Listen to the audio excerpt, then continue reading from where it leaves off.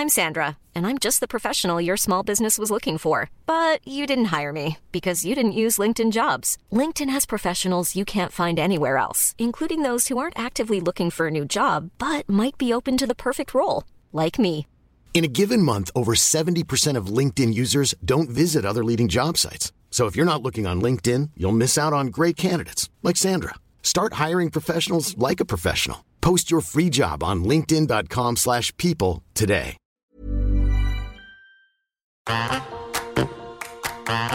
Field is ready. They're racing in the Oaks.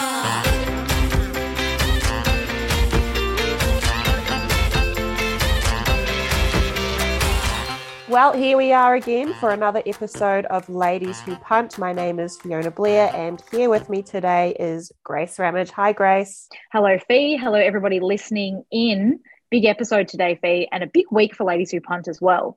Today, we're going to really be knuckling down on what is winter racing and what are some of the little ins and outs that you really need to know about winter racing. And it's a pretty good time to do it, I must say, because it has been absolutely freezing this week here in Euroa.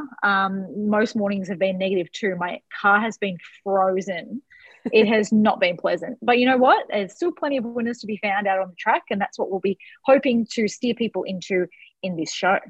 Yeah, definitely. Winter racing is a bit of a different battleground than normal racing, the spring and autumn. The weather conditions certainly play a part, and we're doing a lot more synthetic racing. So all aspects we have to take into account.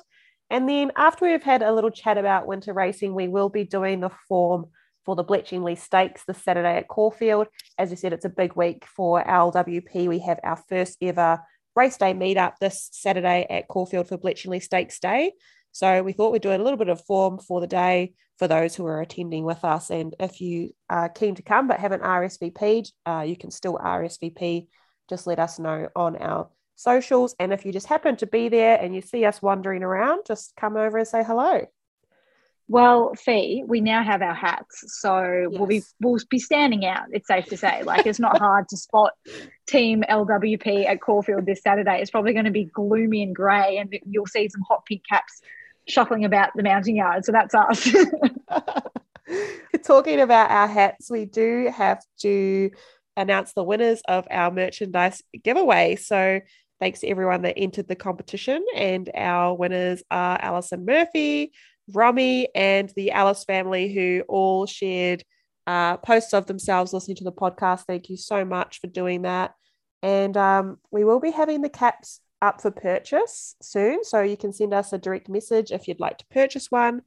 And for all those people who are coming on Saturday, we will have a cap for you on the day. So a little perk for those who are coming to our first ever. Yeah. And it does look like there's going to be a little bit of rain on the day. So I don't think it's enough to scare us off. Just looks like a little bit of drizzle here and there. But come prepared for that. And basically what we're going to do is just continually update our location on our Instagram stories of where we are if you're meeting up with us during the day. We will be officially meeting up from race 2. Race 2 is at 12:40. So I reckon from 12:15 to 12:30, we will be posting our first location. So keep an eye out for that. Okay, Grace. So we are in the middle of our winter racing season, and it's a great time to cover the topic of winter racing. It's such a challenging time of year for finding winners between wet tracks, synthetic tracks, extreme weather. So we put out the call to our listeners as to what we should chat about. And as always, you guys have come up with some great suggestions. First thing we've been asked to cover is the track rating system. And this is from Sally. I think this is a perfect place to start. So let's refresh our memories on how track ratings work. Yeah, so we covered this a way back in one of our first episodes. And I think at that time we were racing on good 3s and good 4s because it was the middle of summer. So let's go back and now really focus in on the other end of the scale, which is what we've been dealing with in winter, and that is in the soft and heavy range. So winter racing, you'll predominantly see soft tracks and heavy tracks, and that is different from a firm track or a good track. Firm is rated 1 to 2, good is rated 3 to 4, soft is rated 5 to 7, and then heavy is rated 8 to 10. So those numbers are all telling you how much moisture is in the track, essentially. I know there's a whole bunch of different things that go into actually coming up with that rating that the track managers do on a daily basis. But essentially what it's telling you is how wet is the track? How much moisture is there? How muddy is it? How much slosh is there? Obviously, in summer, there's no mud or slosh, and you'll be really looking at a dry racing surface, a firm track or a good track.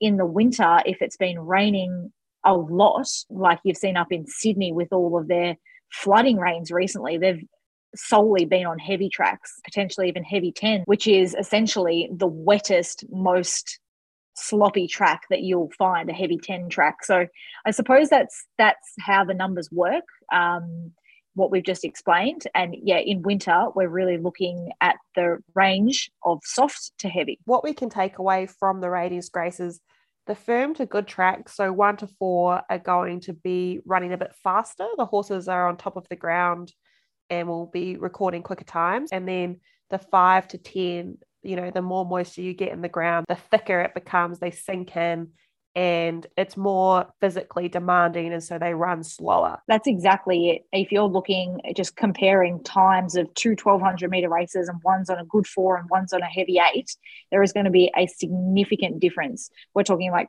4 or 5 seconds difference, if not more, in terms of just the way and how much more difficult and how much more time it takes for horses to get through a heavy track than it is to skip along the surface of a good track.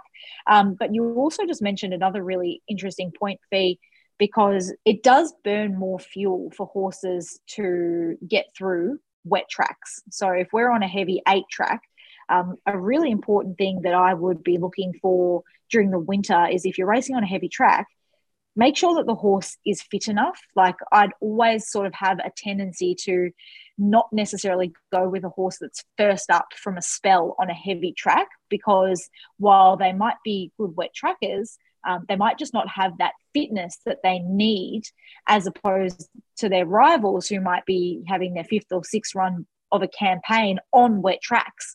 And it actually adds up to a lot. So it's just one of those things. Probably the first point when you're looking at wet tracks through winter racing is really look for those horses that have got that fitness edge on wet tracks.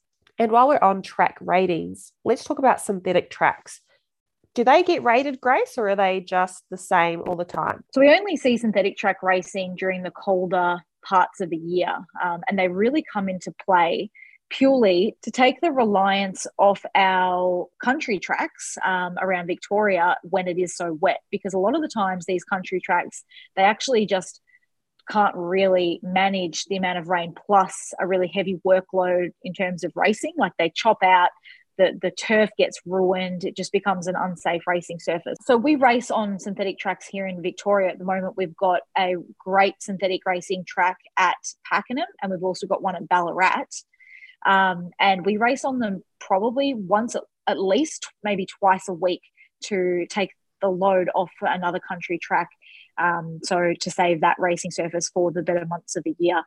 Interestingly, they don't have synthetic racing in New South Wales. So a lot of the times they will be abandoned meetings, like there's been too much rain and it's just not safe for racing, so you cannot race that day. Whereas if we had, let's say, Bendigo washed out too much rain, they could transfer that meeting onto the Ballarat synthetic and racing goes ahead. So it's just a really good way to service our racing and our punting through winter.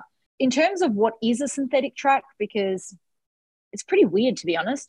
It looks like sand, but it's not. It's like made of fibers, and even I think it's the the Ballarat synthetic track has got like bits of fabric in it. Like it's all this mulched up fabric and fibers and stuff that makes a synthetic surface. It's quite like fluffy, and then when it gets wet, it becomes a little bit more compacted. But yeah, it's a really weird substance. It obviously is all weather. That's the whole point.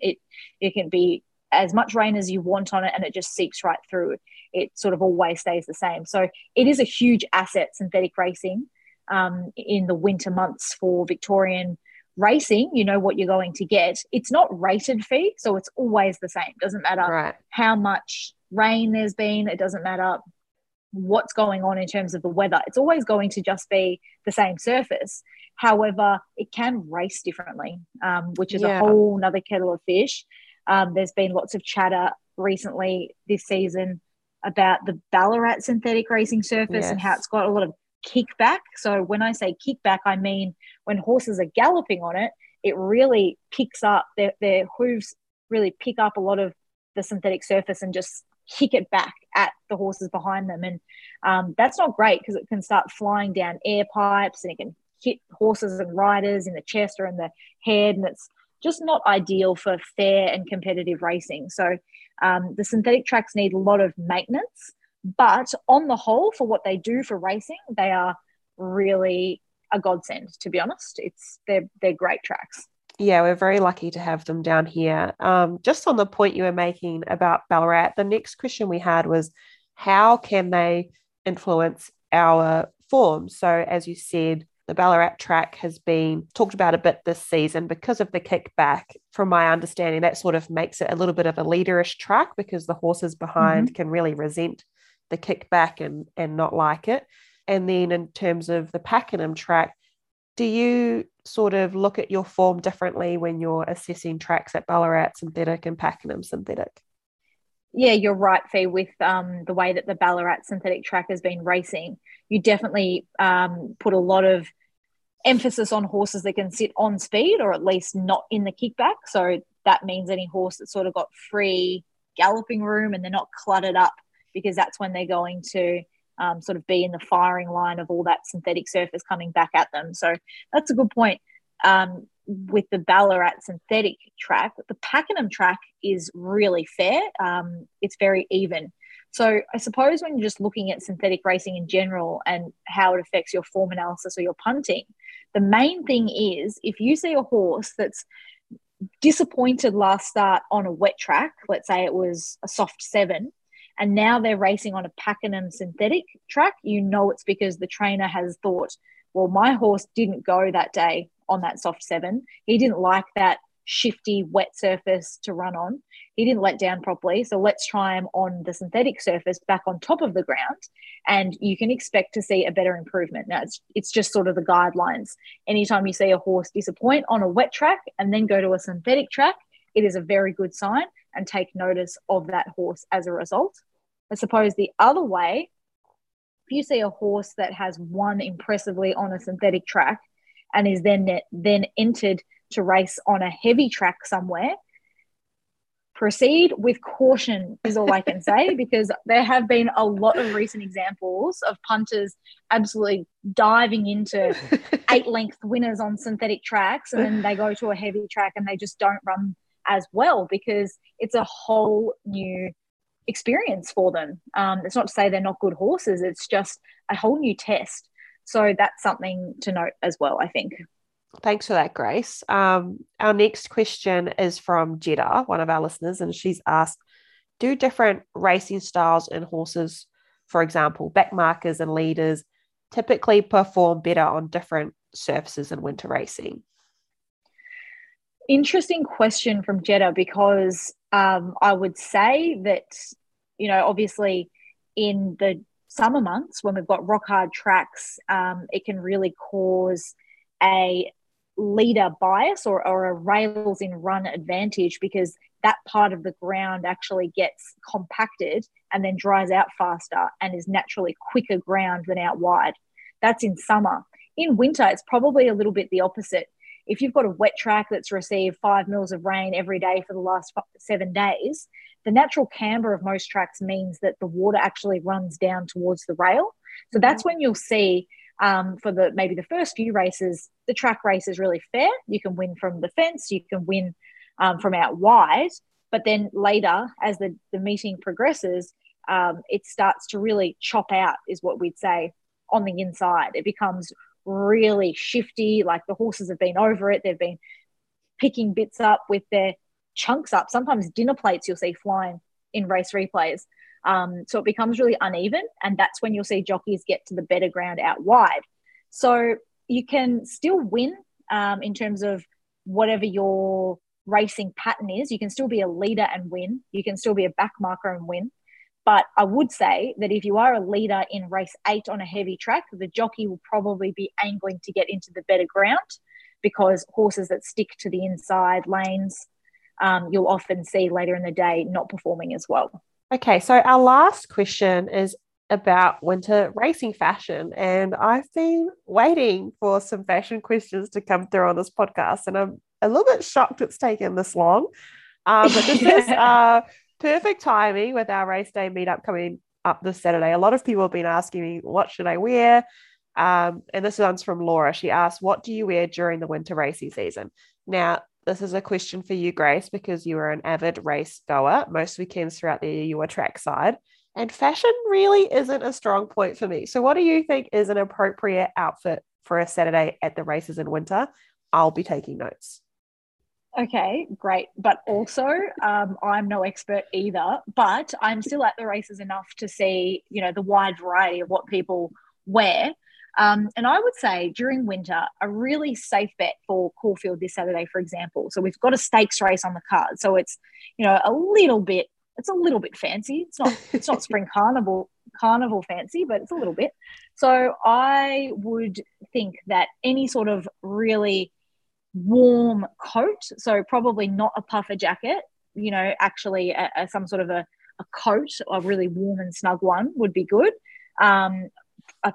Some thermals would be great, 2 pairs of stockings, a top and a skirt or a dress, and some winter boots if you have them. They obviously do not need to be heels, because we will be traversing across really wet patches of grass through most of the day. So flat winter boots would be great. And if you really want to, a nice little felt hat to keep your head and your ears warm. Now that's my 2 cents on the matter, but I'll probably stick to form analysis as my area of expertise in the future. Now, maybe it's good we don't get so many fashion questions. Yeah, I think it's probably for the best. And just one more thing, Fee, before we carry on to the next part of our episode. Another really peculiar thing that happens in winter racing, and winter racing alone, is that you see horses mix flat runs with jumps runs. And it can be a little bit confusing, and it's really hard to, accurately assess how the horse is going to go in a race when they're coming off a jumps run. But it happens all the time. So if you look at Caulfield this Saturday, race number 5, it's over 2,400 metres. And we've got 2 horses in that race whose last starts were over the jumps. So you can have a horse that's racing through the jump season, but maybe has another feature race coming up soon. So they just need another flat run to keep their fitness up. So the trainers will send them around at Caulfield over 2,400 metres. So just another thing to make it even more difficult to try and find the winner. You have to somehow assess how a horse that's just had a 3,600 metre hurdle win can now line up to 2,400 metre benchmark 78 horses. So yeah, makes it hard. Cool fact, a crocodile can't stick out its tongue. Also, you can get health insurance for a month or just under a year in some states. United Healthcare short-term insurance plans, underwritten by Golden Rule Insurance Company, offer flexible, budget-friendly coverage for you. Learn more at uh1.com. I'm Sandra, and I'm just the professional your small business was looking for. But you didn't hire me because you didn't use LinkedIn Jobs. LinkedIn has professionals you can't find anywhere else, including those who aren't actively looking for a new job, but might be open to the perfect role, like me. In a given month, over 70% of LinkedIn users don't visit other leading job sites. So if you're not looking on LinkedIn, you'll miss out on great candidates like Sandra. Start hiring professionals like a professional. Post your free job on linkedin.com/people today.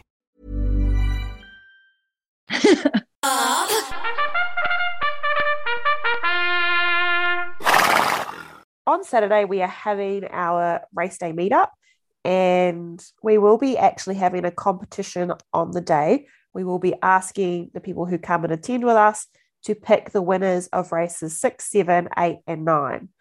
And after each race, you will be scored points according to the horse's finishing position. So, for example, if your horse wins, you receive 1 point. And if you finish 10th, you receive 10 points. And so the person with the lowest score after race 9 wins. And we will have a $100 Maya voucher up for grabs. So we will be doing the form for the Bletchingly Stakes. That's race 8. But it's really important that everyone attending on Saturday does a bit of their own form before they come on Saturday. Of course, we will be going to the mounting yard and have the race day books on hand on the day. But the more you study up, maybe the better your chances of winning that voucher. And that's why we're only going to do our form preview for one race, race 8 for the Bletchingly Stakes, the feature race for Group 3, and not the other 3 legs of the quaddy legs, because that's up to everyone else to go and do. I've already done them, and I actually really like a couple of horses in those races. So we will see how we go, and Fee, you'll have to do yours as well. But I bet that you're going to wait. I bet you'll be waiting until the mounting yard to make your final decision, though. I feel like that's what you'll be doing. Okay, and I'm not sure. I haven't really done form on race day, so this is going to be tricky for me. I will be having a look probably Friday night, and then making some changes during the day depending on what's going on. Well, you have to. Everybody has to do that because there are so many different variables. I mean, look at what happened at Flemington last Saturday. There were gale force winds, which were causing absolute havoc, not only for the cameramen, like the cameras were going crazy trying to film the horses in the mounting yard in the race, but the horses themselves, it was really affecting the way that leaders were performing because they were facing the breeze. They really copped the brunt of those gale force winds. And it also affected the way that jockeys wanted to ride in races because no one wanted to lead. So you had some excruciatingly slowly run races, which just gave majority of the horses no winning chance. So what I'm saying is that there are so many variables in terms of a race day. Wind can be one of them, but you do always have to be ready to make changes on the day as well. Especially with scratchings too. Like you could have a horse that you're pretty damn sure is going to win and last minute scratch from the race. So then you have to have a fill up. You have to have a backup option. Okay, well, let's take a look at race 8, the Bletchingly Stakes. It's a Group 3 over 1,200 metres. Grace, you always like to start with the speed map. So what can we expect from the jump? Well, I've done this race and had a look at who I think are going to be those horses that from the barrier, and the barrier is located in the 1,200 metre position for this race from the chute start. So looking for those horses that are going to jump fast and go forward to either lead or sit on speed somewhere. And there's quite a few of them that naturally like to race on speed. Streets of Avalon, he's first up. He's a war horse, and from barrier 3, he'll be somewhere near the pace. You've got Scalapini, Acer, Sartorial Splendor is a noted front runner. Oxley Road, I think, will race more prominently to the lead this time. Maliva, who won last start, she likes to be on speed, and Felicia likes to be on speed too. So there's plenty of horses that they're jostling to find a spot near the speed. And when you've got lots of horses trying to find that position, it creates pressure and it creates more tempo. So in terms of the way that this race is going to be run, I think it's most likely just going to be a nice even gallop with the prospect of it even being a fast run 1,200 metre race on what I'm expecting to be, let's say, a soft 5, maybe a good 4 surface by the way that this race unfolds. So all in all, I think that it's going to allow for most horses to get their chance. A lot of the horses that are coming into this race have come through the Sir John Monash, a Group 3 run on the 9th of July. And watching that replay, it looked like such a fast run race. Like, is that right, Grace? Is that what the data was telling us? Well, it's really tricky, Fee. A really tricky example that you've picked out there, because you know how when we talked about fast and slow races and how you can go back and watch the replay and pick it up, and we're actually going to delve deeper into sectional data in the coming weeks. But if you go back and watch a replay of that Sir John Monash Stakes, to the eye, you've got a horse called Acer who really, the rider starts being quite vigorous before the bend, and you think, whoa, the pressure has just been poured on here. Look at this horse like take off at the 600. Yeah. If you go back and watch the replay and look at every other horse in the race, like the jockey is sitting like so quiet on top of their horses. Right. So it was a really tricky one at the time. I thought it was a fast run race too. The sectional data says it was actually just a regular run race, like it wasn't fast. And then you go back and watch and see those other jockeys sort of just truck into the race with a lap full of horse. They hadn't spent much petrol early. I actually think that this race will have more tempo than the Sir John Monash Stakes. That's really confused me, Grace, because you just mentioned Sartorial Splendor as a horse that likes to sit on pace. And in the Sir John Monash, he really seemed to fade in the last 100. And I sort of thought that's just because he'd burned too much petrol early, being in a fast run race. But if the data didn't say that, do you have any insight as to why he might have faded in the final stages? Yeah, for me, Sartorial Splendor is an out and out 1,000-meter horse. Right. So you can have horses that are really naturally quick to muster out of the barriers. They ping the lids. They take up a prominent position in the race. They run along at nice, even splits through the race, like a good gallop. But then they're always just going to weaken that last little bit.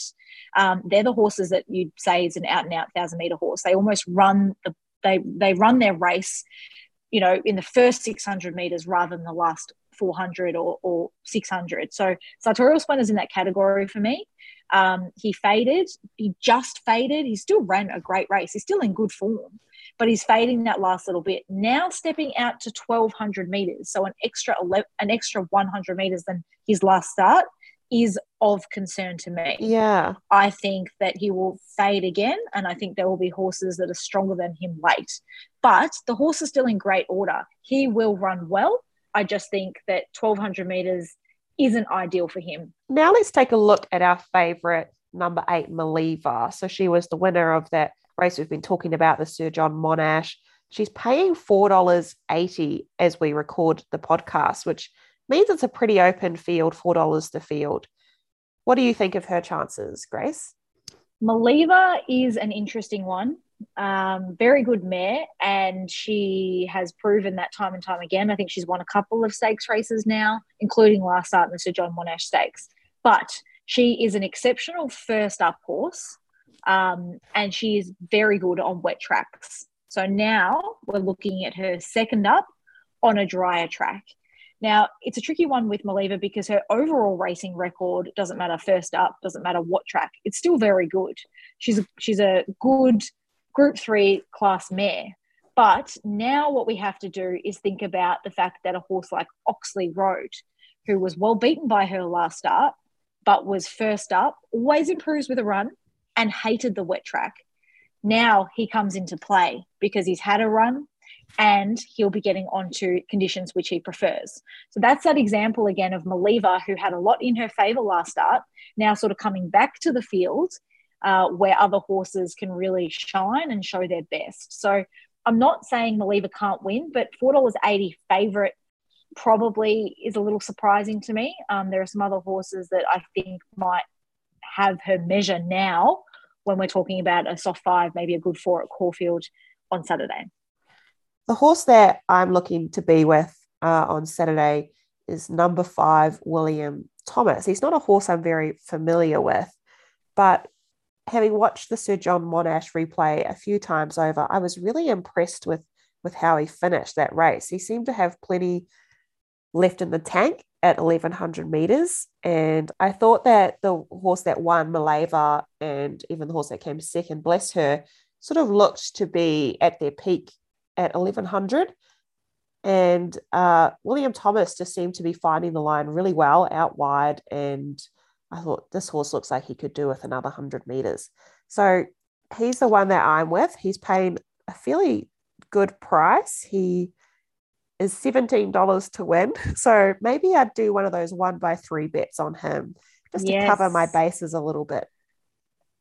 Well, Fee, how do I talk to you about a horse affectionately known as Bill Tom? You say that you're not really familiar with this horse. Well, is he very well known? We've spoken about a horse called Brooklyn Hustle in previous episodes, and that she is extremely hard to catch. Yes. She's always teasing you because she gets back and she flies home, and you're always saying, oh, she's going to win next start.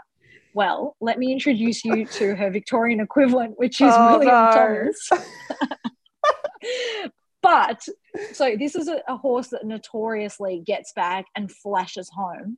But that's not to say that he can't win, because he's definitely got the ability. It's just that he doesn't like to win often. Ben Melham is riding him on. I know. Ben Melham is riding him on Saturday, a good jockey from barrier 4. Hopefully he's not, detached from the field last, which he sometimes can be, and then rocketing home like he did last start. But I'm just going to say He doesn't win often, but he can win. So you stick to him and fingers crossed that he gets up. It goes, I have a new mantra, which is winners win. And this obviously goes against that. And I didn't even realize. Yeah, that mantra does not fit this horse. I'm sorry. Oh, well. Hopefully it'll be the exception to my new rule. Yes, hopefully. So I'm with William Thomas. Grace, who are you with? So there are two horses in this race that are coming down from interstate.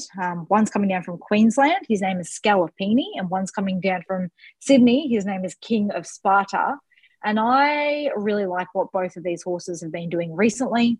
I think that they might have a class edge on our horses. And what I mean by that is they've just been racing and winning at better levels in recent months. So let's talk about King of Sparta, who's I think at the moment $6 second favourite. So he's definitely respected early in the betting.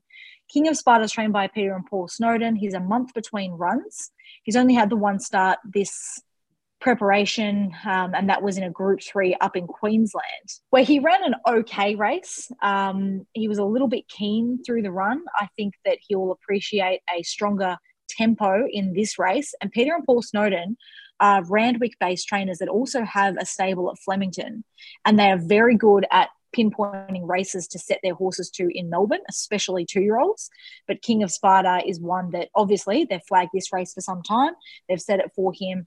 Barrier 1 should be okay for the horse, I think.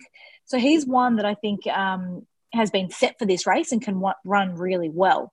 The other interstate raider to talk about is Scalapini, who comes down from Queensland, and to be ridden by Damien Oliver, he's already attracted good market support. I think he's been $12 into $9 or something when markets open. So there's plenty of people out there that wanted to have an early bet on Scalapini. He's a 7-year-old. He's had heaps of starts, but he's just racing so well. He finished a narrow second, like almost won a Group 2 first up at Eagle Farm. And then he went and ran a great race, only beaten 2 lengths in the Group 1 Kingsford Smith Stakes over 1,300 metres. So now he's had a bit of a freshen up, but that's the best thing about this horse. His first up record is outstanding. 4 wins from 10 attempts and 2 other placings. So they know that this horse races best fresh. 1,200 metres is a good distance for him. He's got Damien Oliver in the saddle.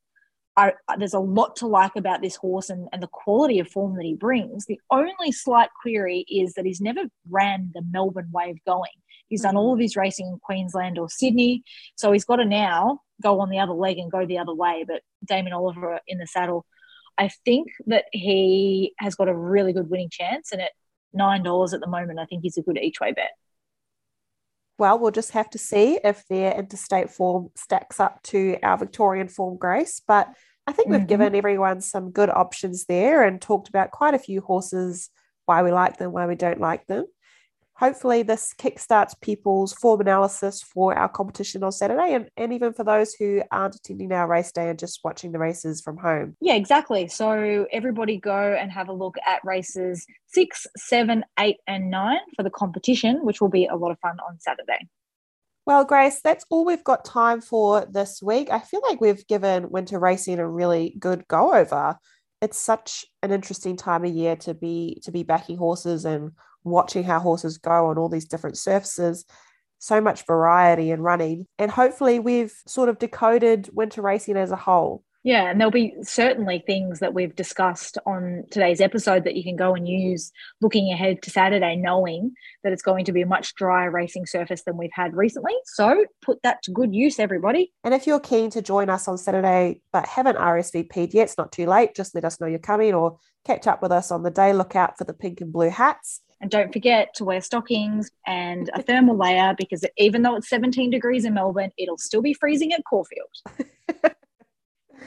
Well, that's it for this week, Grace. Hopefully we see you on Saturday. And if not, we will catch you next week on another episode of Ladies Who Punt, where we will be doing a very highly requested topic. We will be covering sectional data. Grace, you must be so excited. Yeah, looking forward to this one. Trying to work out a way to make it as easy to understand and as simple to follow for people is a challenge. So I'm going to work on that for the next couple of days. But it is a topic that everybody is always asking. Can you explain the timings? Like, what do times mean? What is sectional data? So we're going to get into that next week. That's going to be a great episode. We will catch you guys either on Saturday or next week. Good luck this weekend with your punting.